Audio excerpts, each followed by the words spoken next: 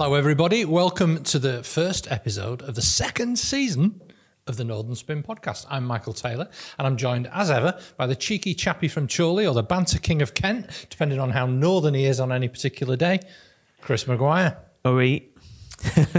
That doesn't work. That doesn't work. That does not work. It didn't work last time. There was something about dialects on the radio this week, about which expressions that kind of regionally identify a place. Is that your No, that doesn't work. Is that your Chorley one? I'd like to apologise. I'd like to apologise to the people of the North. Now, who would have thought Michael would be back for a second season? Not me, for sure. It's been another mega week in the life that is the Northern Spin.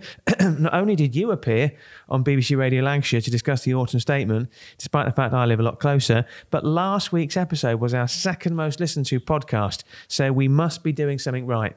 I think so, yeah. We're the faces of Northern Spin, but it's fair to say that we couldn't do any of this without the production team from What Media and our sponsors from Oscar Technology.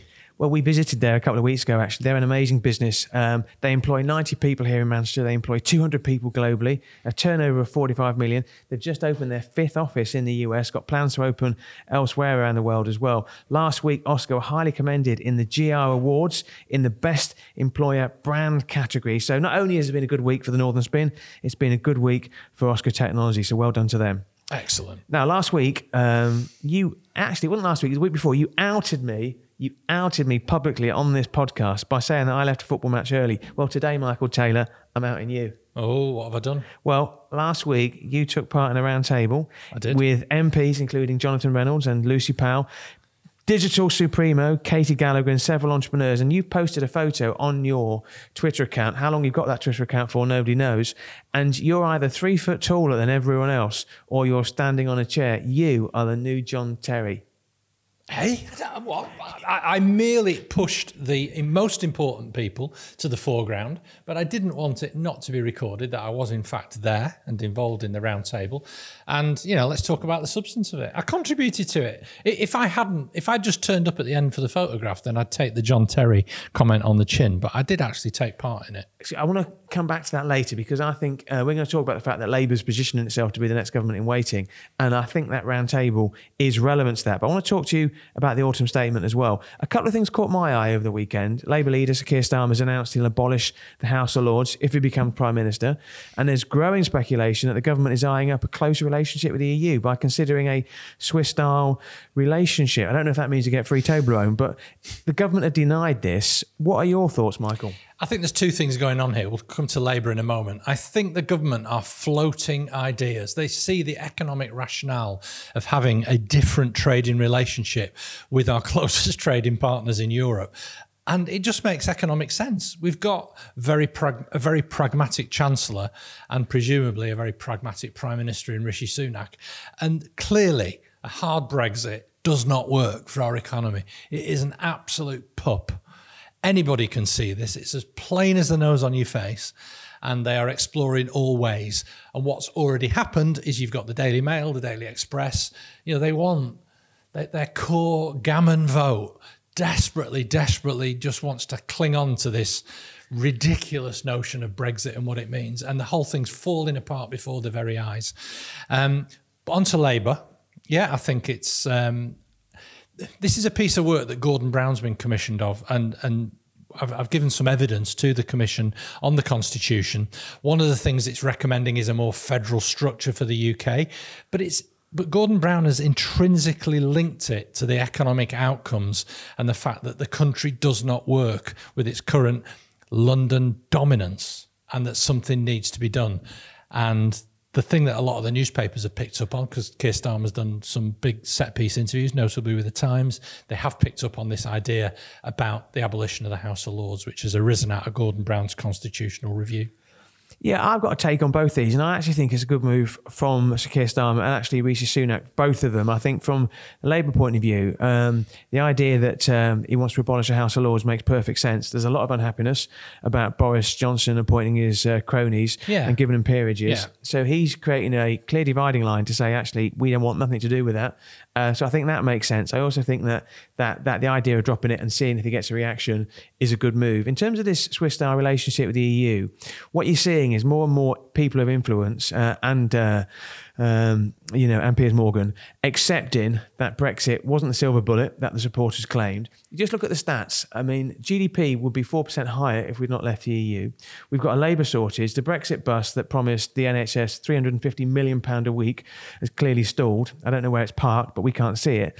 Rather than take control of our borders, which was really fundamentally what Brexit was all about, more than 40,000 migrants have crossed the Channel to the UK this year, and that figure's rising. So we know Brexit won't be reversed. It can't be. It'd be political suicide. But I think what you're seeing is that it was missold. And I think what you'll see is somebody like Rishi Sunak is a bit more pragmatic than Boris Johnson, saying, you know what, we just need to water down some bits to make it more palatable and to make it more workable. Yeah, I think that's that's fair comment. It becomes clearer, doesn't it, by the day, that the option of staying in the single market or in the customs union was just, it was there for everybody to embrace. Yeah. Why we needed to go down the hard Brexit route, for having left the institutions of the EU and lose the economic benefits, I will never know. There was a guy on Question Time last week who said, I want to trade with Europe in my business. It makes no sense for me to trade with Australia and New Zealand. You know, Liz Truss was the Foreign Secretary and the International Trade Minister, doing these deals and posing with Union Jack umbrellas. Just honestly, I think we've been sold an absolute pup on Brexit. Well, the big event last week was the Autumn Statement, and we're going to try and put our northern spin on that. For those people who didn't watch the Autumn Statement, I will summarise in a short story that I've written. The UK is in recession. It will last for more than a year. Living standards will plummet, taxes will rise, and public spending will drop. We're all in it together at the end. Is that a fair take? I don't think we are all in it together, no. I think spreading some of the tax burden onto people who can afford it, who earn over 125 grand a year, that they'll be paying a little bit more. But I think it's really squeezed people in the middle. It's made the dream of home ownership even more distant for our young people, increasing rents. I don't know where new houses are going to be built. I just absolutely despair at the lack of vision that was displayed in the Autumn Statement, really patching up what is a dire economic situation. I went out on Saturday. It's my wife's birthday, so we booked the Indian restaurant at the last minute. Happy birthday, Leah. Happy birthday to Leah, 36. When we looked at the bill, there was a cost on there that we didn't recognise. So I went to the owner. I said, I'm sorry, mate, is that a service charge? He said, no. He said, we've put all our prices up by 15% because of the costs have gone up so much. In fact, there's a notice on the door as you walk in, which we didn't see. I went, my daughter was back from university yesterday, so we went 10-pin bowling. A game of 10-pin bowling was £33, £11 each. And I said to him, I'm sure that's gone up. So I went, I said, how much has it gone up from? He said, it was £8 a game. It's gone up to 10, now it's gone up to 11. So what you're seeing is people are going to make decisions on their discretionary spends. In terms of the Autumn Statement last week, I think compared to the folly of Liz Truss and Kwasi Kwarteng, it was much more grown up, but the damage has been done. Jeremy Hunt's promise to deliver the, quote, core Northern Powerhouse Rail wasn't a surprise, but it's bad news for Bradford, which won't get his promised statement. Hunt, I think like Hunt tried to, drift into some partisan politics. So he spoke about the brilliant Tory mayors of West Midlands and Teesside. But what interested me was the announcement of a single departmental style settlement at the next spending review for Greater Manchester Combined Authority and West Midlands Combined Authority. Now, I looked at what Andy Burnham said. He said he was encouraged by the Chancellor's commitment to a new devolution deal for the city region. What did you think on that?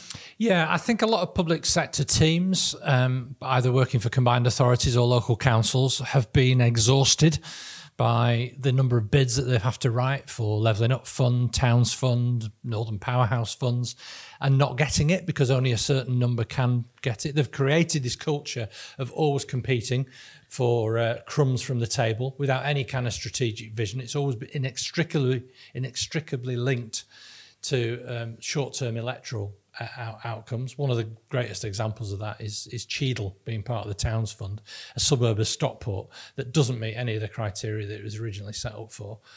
And I think single pot funding for the people who know how money should be invested wisely, locally, is a real step forward. So that's why our metro mayors in the West Midlands and Greater Manchester have welcomed this. It's probably worth mentioning this now, actually, before we go to an interval. But we've got a Northern Spin podcast extra this week, and it's amazing. Nicola Headlam, she was the chief civil servant in the Northern Powerhouse for a year. She's very outspoken. She now works for Red Flag Alert, which is a Manchester-based tech company. She's a chief economist. She knows what she's talking about. And she uses this term gaslighting, doesn't she? And we were talking about the autumn statement, and we're being sold things that clearly aren't true. So when you heard that Northern statement, there was almost two statements, wasn't there? There was the one for the here and now, and there was the one for what's going to happen when the general election takes place. And there was almost an acceptance that the Conservative Party have lost the next general election, and all the difficult decisions are going to be left to the Labour government when they win. Would that be fair? Yes. I literally can't put it better than that, Chris. Yeah. And then she was also saying that when you look back on the last 10 years, and we were talking about the Northern Powerhouse tour, and if you don't listen to this podcast, honestly, when the podcast extra comes out on Thursday, you'll understand. Keep plugging. Absolutely. But what she was talking about was the lost 10 years. So she spent the last 20 years of her life committed to the Northern Powerhouse in one way or another through Even academia. Before it was called the Northern Powerhouse. Absolutely. Through academia originally, and then she got the job as a civil servant. And she shares this amazing story about Boris Johnson at giving a speech in 2019 at an event you were in Rotherham as well. And they're just, although she's praising of George Osborne, this wasn't a party political point she was making, but she was just saying that the last 10 years under successive leaders, they haven't been committed to the Northern Powerhouse. No, honestly, I've said this before on this podcast. What can they actually claim? In the 12 years that the Conservatives have led this country, what can they genuinely claim has been a major step forward for our country? Yeah? And what about Northern Powerhouse Rail and the watered-down version? You spoke about it on BBC Radio Lancashire this week, and the core. Yeah, that word core is doing a lot of hard work, isn't it, there? So Bradford's not going to be part of the expanded rail network. There isn't going to be an expansion of Platform 15 at Manchester Piccadilly Station, which means that there's still going to be these horrendous bottlenecks around the Oxford Road corridor and onto Piccadilly Station. The magazine that I used to edit that you took over from me, Chris, Northwest Business Insider, we actually had a campaign going back to 2008 about the Manchester hub, and then it became the Northern hub. And it was about opening this bottleneck around Piccadilly Station. And honestly, this the Northern Powerhouse Rail is not going to alleviate that problem. Yeah, shocking. It's genuinely shocking. They've actually made the problem worse by only doing half of it, by building the Ordsall Cord, which allows trains to come from Piccadilly around to Victoria and up to Yorkshire. But you come from Stockport on the train this morning. You don't know if your train's going to run in the morning. I came from Rose Hill Marple, and I tell you what, I used to get that train every day when I used to commute into Manchester, and there must have been 10 people on it. 10 people, because people have got no faith. So they've made other arrangements. And it really does worry me that train service is going to be eventually cut through lack of usage. Yeah, and it becomes a self-fulfilling prophecy, doesn't it? Because they can turn around and say, if you don't use it, you'll lose it. Yeah. But it filled up as it went through Hyde and Guide Bridge, but honestly, it really did scream to me that there needs to be an upgrading of that line as well, or even turning it into Metrolink. Well, we've got a lot to talk about on this show. We're going to go for a short break, and that's the end of the first part of Northern Spin.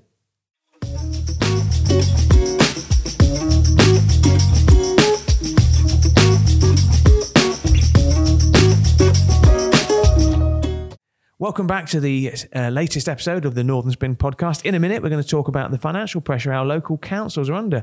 But I was watching Politics Northwest on Sunday, as is my wont, and they had 4 of the candidates for the City of Chester by-election on December the 1st. If you want to see the full list of candidates, you can on the BBC website. It was prompted by the resignation of Labour MP Chris Matheson.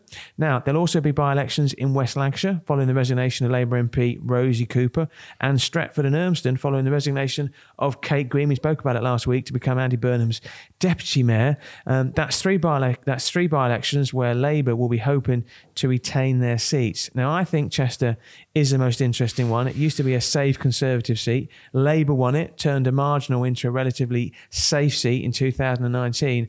I think the results of those 3 northern seats are going to send a really strong message to Rishi Sunak on the size of his job in the north if he is to win those red wall seats, and with it, the next general election. What was your take? Yeah, I think you're absolutely right. I think Keir Starmer will be absolutely devastated if Labour don't retain all 3 seats with very, very healthy majorities. It's good to see a local government leaders like Samantha Dixon in the city of Chester.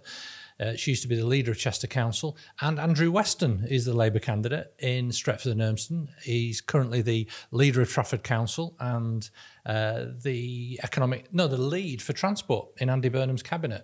So again, it's good to see people with local government experience getting into Parliament. So that's 2. And the candidate in West Lancashire, it doesn't come from that background, but seems very credible. And Labour should retain all 3 seats comfortably. Yeah, it's very hard to judge somebody's performance on a TV snippet. So I came to that not knowing any of the candidates as well. I mean, the City of Chester seat was where Giles Brandreth, who I've met on several occasions, lovely guy. He was the MP for Chester from 92 to 97. That's right. Yeah, that's right. He speaks about it very amusingly, doesn't he? Yeah, he does. He does. He's dined out on it. The people spoke. He's dined out on it for sure. Now, when I was watching that on the BBC North yesterday, and you would expect Chester to be a straight fight between Labour and the Tories. Traditionally, it was a Tory seat, then the Labour won it, of course, and they've increased their majority, as I mentioned earlier. Elizabeth Wardlaw is representing the Tories. And how did she do then? Do you like her? You like most Tories, don't you? I've got to be honest, I thought she struggled. Actually. I thought she looked incredibly nervous. People lose sight of how important communication is. And when she had her time to speak, she basically literally rattled off a load of small amounts of money that the Conservative government were giving people who were struggling with the cost of living crisis. She looked nervous. And I thought Samantha Dixon, who is representing Labour, I mean, they're both councillors. They're both, they're both steeped in local government.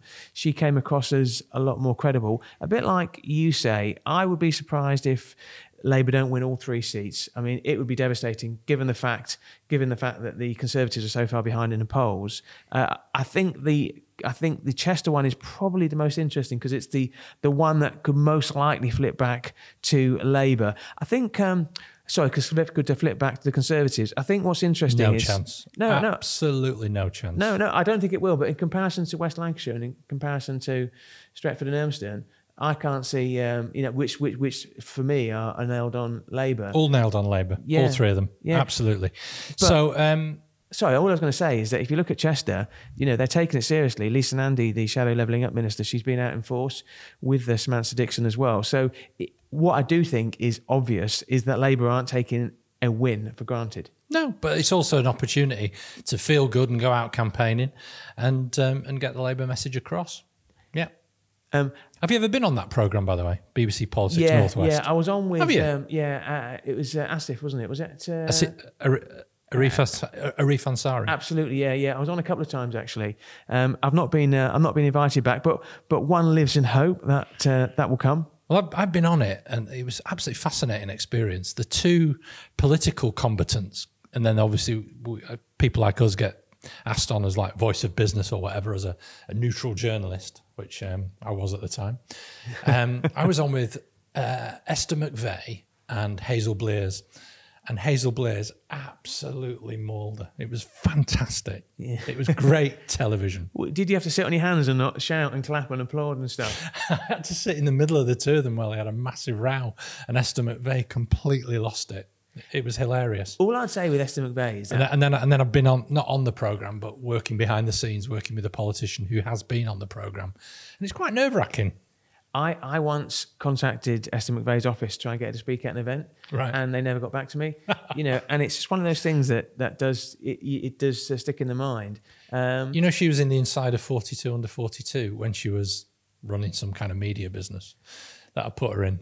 Well, she was painful to deal with. She came out last week though, and she said that she wouldn't support HS2. Yeah, because she's talking about she can't welcome tax cuts because that's not conservative, especially in the light of if they press ahead with High Speed 2 as well. There's been some interesting news in Liverpool this week.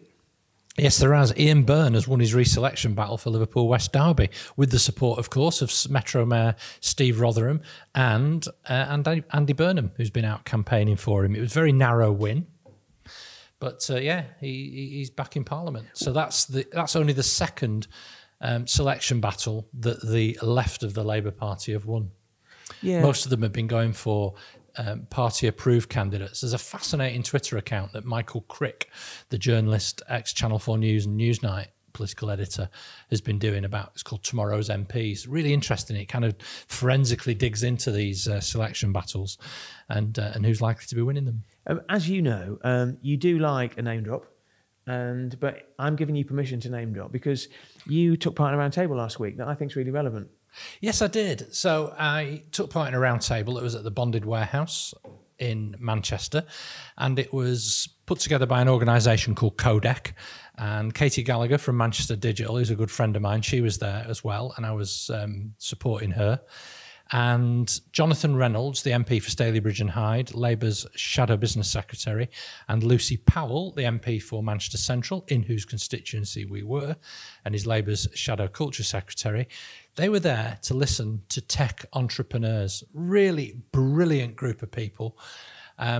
Sometimes you can look around and think, God, the world's a really depressing place.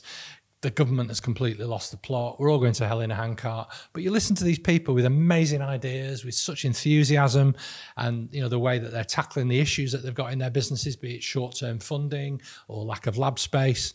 So it was great to see their ideas, but it was also really, really heartening to hear senior politicians who could be forming the next government listening. More than anything, they were listening and engaging and thinking, how can we help people like this make this world a little bit better? I know one of the entrepreneurs who was on the panel was Jenny Johnson from My First 5 Years, tech entrepreneur. She's a good friend of mine, actually.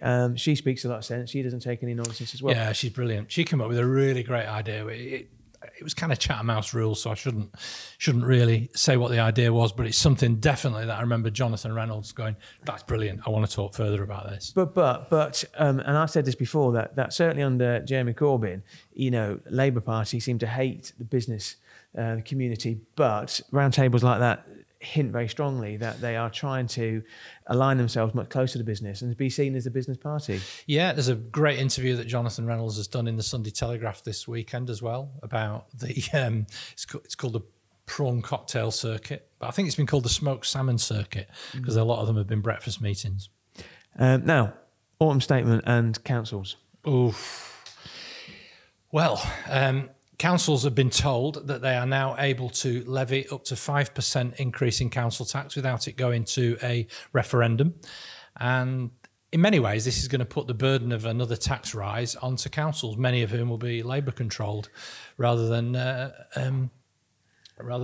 Conservative government being seen to be putting the taxes up. But and councils are strapped, but it's not just council tax isn't the only form of revenue that they get. There's all sorts of different cuts that they're facing. Some of them are down to the absolute bare bones, and the words bankruptcies have been mentioned by councils, not just Labour-controlled ones in the urban north. County councils like Northamptonshire have been to the absolute brink, and I think we're in really perilous territory. You've been picking up the same thing from your local authority, haven't you? What we always try and do with the podcast, we always try and provide a bit of insight. And I hosted a round table on behalf of Chorley and South Ribble Council, which is near to where I live. Right. And Councillor Alistair Bradley, who's the leader of the council, he's been in post for 10 years, talks a lot of sense as well. And we actually, one of the issues we were talking about was the difficulty in recruiting staff. And it was in the third sector. So we talk a lot about... That's the voluntary sector. Yeah, absolutely. We talk a lot about how the private sector is struggling to recruit people. And yet, if you work for a charity, you can't increase people's salaries by twofold. You can't offer 50% off at Tesco.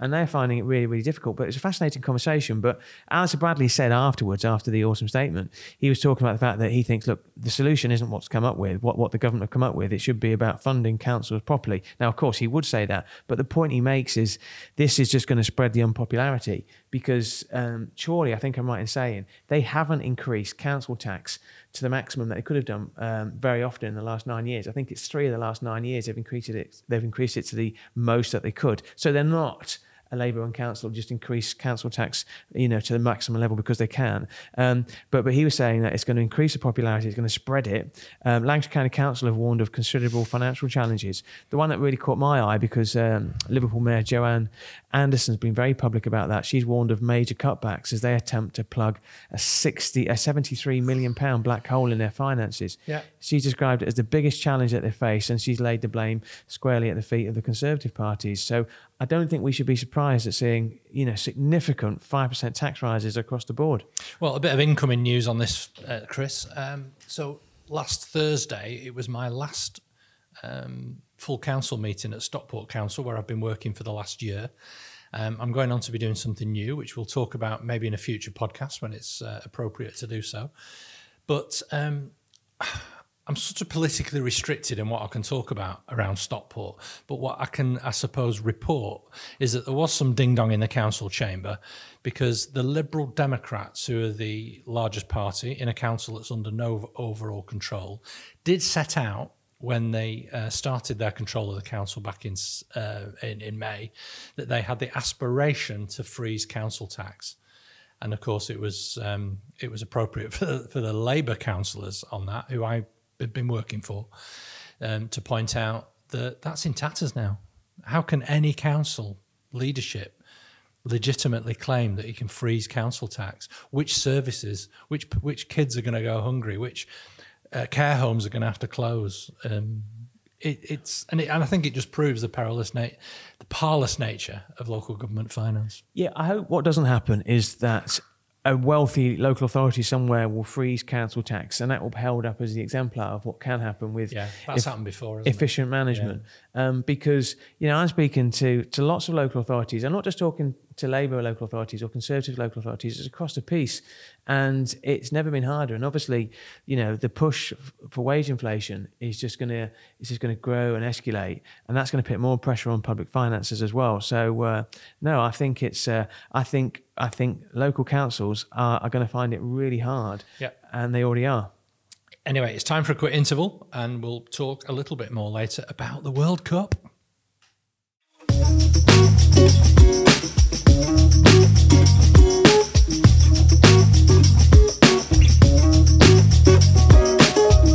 Welcome back to Northern Spin, the final part, the part my wife calls the fun bit. I don't know if she speeds through the first two bits, but she likes the third section. This is the bit where you invariably, Michael, try and make me more northern. I'm trying. And we talk about things that are more creative, a bit more arty.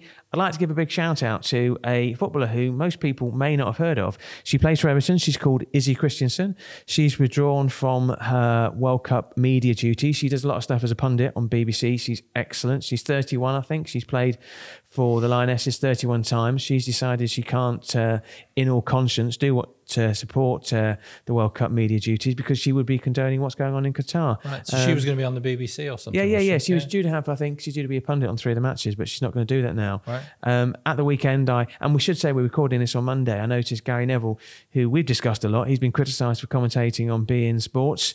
He criticised FIFA president Gianni Infantino, and I don't know if you heard his speech. I did, dreadful. Yeah. He was absolutely horrendous. It was an hour-long speech. It was a diatribe. And actually, in fairness to Gary Neville, he called it out yesterday, when he was being interviewed. He's also retweeted a post about his Sky documentaries about Qatar, looking at all aspects of the creating of the World Cup. Yeah. I think he must be aware of the criticism he's received. And I don't know, well, actually, you're not watching the World Cup, but Gary Lineker, when he did the intro yesterday, he basically he was front and centre saying, these are the most controversial World Cups ever, and he didn't try and sports wash this event. I mean, it's difficult though, isn't it, for a broadcaster? They are there to provide context and insight as professional sports people who've performed at the highest level at World Cups about the spectacle that's going on, but they can't divorce themselves from the context of why this is happening in Qatar. And what the experience is like, and to reflect it. And I think it is a strange mood around it. Without question, there was the decision at the weekend that they've already reneged on the deal with Budweiser, that they're not going to be selling beer. I mean, I'm not a drinker, so I have no particular strong opinions about getting leathered to watch football at international tournaments. But it's a reverse ferret. by FIFA. And there's also some furore going on. I think our phones have been beeping while we've been recording this about the kind of armbands that players are wearing in protest to it. So there's clearly lots of negotiations going on behind the scenes with different football associations, with teams about how they're going to be reacting to it. But it's a tricky role for broadcasters. But yeah, the one thing, fair play to Izzy Christensen. Yeah. I mean, one thing I thought was, Piers Morgan tweeted yesterday. I don't follow him, but sometimes people who I follow retweet it, and he said he's a serious balloon, isn't he? You know, he said shame on the BBC for not showing the opening ceremony for the World Cup. And I responded by saying, look, I don't believe in insulting people. I said, I think you're wrong again, Piers. I said the BBC aren't a mouthpiece for FIFA and for the Qatari, authorities. I said they've got to be even-handed. I don't blame, incidentally, the BBC or ITV. I don't blame these organisations for covering the World Cup. They are essentially the BBC or a public service broadcaster. If they decided not to do it, that would be them finished. My objection with the point with Gary Neville is he's taking money from the Qatari authorities. Okay, yeah. And in terms of the alcohol ban, incidentally, I respect that. I went to Dubai last year. I respect their culture. I was going to ask you that. Yeah, I absolutely do. By the same token, there are other aspects, in terms of the whole approach to, gay and lesbians, and they're absolutely, if you're a Muslim, you can, I think I'm right in saying, I'm sure I'll be corrected if I'm wrong, but you can get the death sentence, for being homosexual in Qatar. That's outrageous. I mean, Leah Williamson, who's the Lionesses captain, she said she can't get excited by the World Cup, because of that. And I walked through Manchester today for a point of record. We're filming this and recording it on Monday. I couldn't see one flag in Manchester, not one. Have you decided whether you're going to watch it yet or not? No, so far, one game in, I've not watched it. And by accident, I saw a tiny snippet at halftime of Alan Shearer and Gary Lineker and Ashley Williams looking a little bit kind of awkward about it. But no, I'm sort of staying away from it. So it's interesting. You mentioned that you've been to Dubai on holiday. I've never bought into that whole kind of multicultural Arabism that I think that this is what this is all about. It's an attempt to sports wash, to kind of recognise that the oil's running out, recognise that these are very wealthy nations, but they want to be part of the globalization, to project a very modern, inclusive image, to kind of create new industries and research in places like Abu Dhabi, Dubai and Qatar, promote them as soft power players. Airlines is another example of that, of course, and a winter holiday destination, places that expats can go and work. Friends of ours we know who we've worked with, lots of journalists go and do that couple of years working in the Gulf states to enjoy a tax-free life. Honestly, Chris, it leaves me cold. I've never wanted to go on holiday there. I've done a stopover there many, many years ago when there was basically an airport in the desert for refueling on the way to Australia. But I just don't like that kind of very blingy, white-teethed, shiny Dubai lifestyle. I don't. The tallest building. What's it like? The tallest building in the world is in Dubai, Burj Khalifa. And it's incredible. It costs a fortune to get up to the top. But when we got about halfway, and paid to go on a viewing platform, and we looked around, and basically, as far as you can see, it's desert. And it was a blank canvas that they built. And they built these hugely impressive buildings, and they are incredible. And I went with my wife and my two daughters, and we reflected on Dubai, and we thought it was amazing. We thought it was amazing. I thought it was incredible. It was far too hot for me, 45 degrees, and it got hotter. But there was this subculture that I didn't like. I didn't like the fact that every single taxi driver was a man. I didn't like the fact that I was talking to non-Emirati. There's I think 1 in 4 of the population are Emirati. So that means they have to bring in a lot of immigrant workers from countries around, and some of the tour guides and some of the tax. But it's like a two-tier immigration. On the one hand, you've got sort of white people from Western Europe doing professional jobs like journalism or whatever else, and then you've got a second-tier immigrant workforce, which is made up of extremely poor people from countries in sub-Saharan Africa or Nepal or Bangladesh, living in appalling conditions. I asked that question to somebody who wasn't an Emirati, and I said, what was it like during COVID? And he said, we didn't get anything. We got nothing. And he wasn't complaining, because the one thing you can't do, incidentally, you can't criticise the leadership on social media, otherwise you're likely to end up in prison. But well, speaking of in prison, there was actually when I was standing for Parliament in 2015. There's a situation where Parliament's dissolved, our MP had retired, so there are no MPs, and there was this family who contacted me because their husband was in jail in Dubai, and I had to get him out of jail. We did eventually. We had to worked with an organisation called Prisoners Abroad, and we got him home eventually. But he was a plane spotter, and he was accused of being a spy just because he was going out looking at aeroplanes. And it does give you that sense that this is a very authoritarian state. And there was an instance of an MP recently who was in Qatar for the World Cup, who was stopped by police and said, "Which one of these men that you're with is your husband?" And it's horrendous, completely unacceptable. Horrendous. And I don't know. I feel really uncomfortable about going on holiday there. I think everybody wants this World Cup to be over. Now, of course, if England win it, we'll be the first person to say fantastic. But I think I'm not sure I will. No. They won't win for a start. But. No, they won't. But we'll see how they get on. Anyway, Chris, would you describe yourself as a fan of the arts? I go to the cinema occasionally, but no, in terms of when it comes to highbrow stuff, definitely not. But my wife is. Okay, so there's been a lot of coverage recently about the fact that the English National Opera could be leaving London and coming to somewhere like, shock horror, Manchester. It sparked some furious headlines. In The Independent, for instance, "Don't send the English National Opera to Manchester. London needs it." The Independent whinged. "English National Opera should move, but not all the way to Manchester," argued the Daily Telegraph. So arts funding, as it happens, is being spread out or cut. This could be the cover for cuts. And the London-dominated arts media are absolutely aghast, just as the media were when the BBC moved to Salford Quays.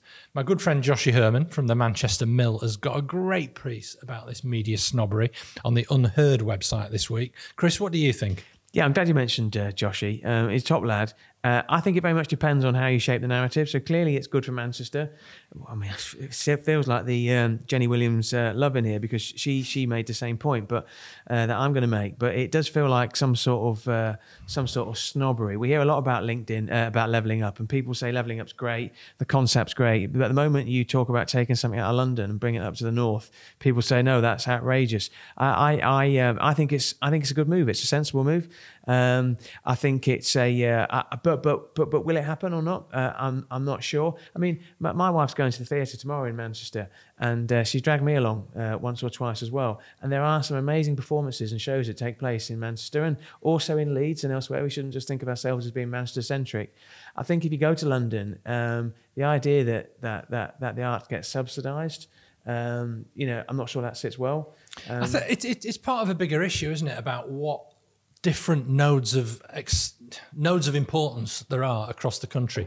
You go to a country like Germany, for instance, and there'll be somewhere like Berlin is its historic capital, and you go there and it's like 7 shades of Shoreditch surrounded by a little bit of Buckingham Palace and Whitehall. But then you go to Hamburg, Munich, these are all Dusseldorf, Dortmund, Cologne. These are all important cities with their own role to play in the German nation. And if you go to America, you've got the entertainment industry in California, you've got Silicon Valley, you've got New York is like the center, for Wall Street, for finance.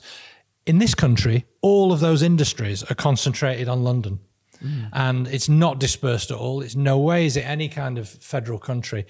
We spoke earlier about Gordon Brown's constitutional review. It's been absolutely linked to the fact that this is about not only dispersing power, but dispersing wealth and dispersing opportunity. So your daughters can do can pursue their dreams wherever they live. They don't have to get on a train to London if they want to work in most of the key industries in this country. But we're not saying that they're going to take out the whole of the arts scene and move it up to Manchester. You can't. It's London. It's the West End. It will always be the arts centre, but the idea of moving some of it and positioning it in Manchester can only be a good thing. But hey, we've got through a lot of stuff today. We have. We always should do. And hopefully we've given some insight. When we set up to do this podcast, we always said we want to give insight, not just observation. That's a quick reminder that we've got a Northern Spin Extra podcast this week with the former Northern Powerhouse civil servant Nicola Headlam from Red Flag, chief economist there. We're also on Apple Podcasts, so please give us a 5-star review. Tell your friends and family to give it a listen. Thank you, as ever, to our colleagues at What Media for producing and recording this podcast, and to our sponsors, Oscar Technology. Also to Elliot Taylor for providing the music. His track New Beginnings is what you hear. Don't forget to give us a follow on Twitter, Northern_Spin1. This has been Northern Spin. I'm Michael Taylor. And I'm Chris Maguire.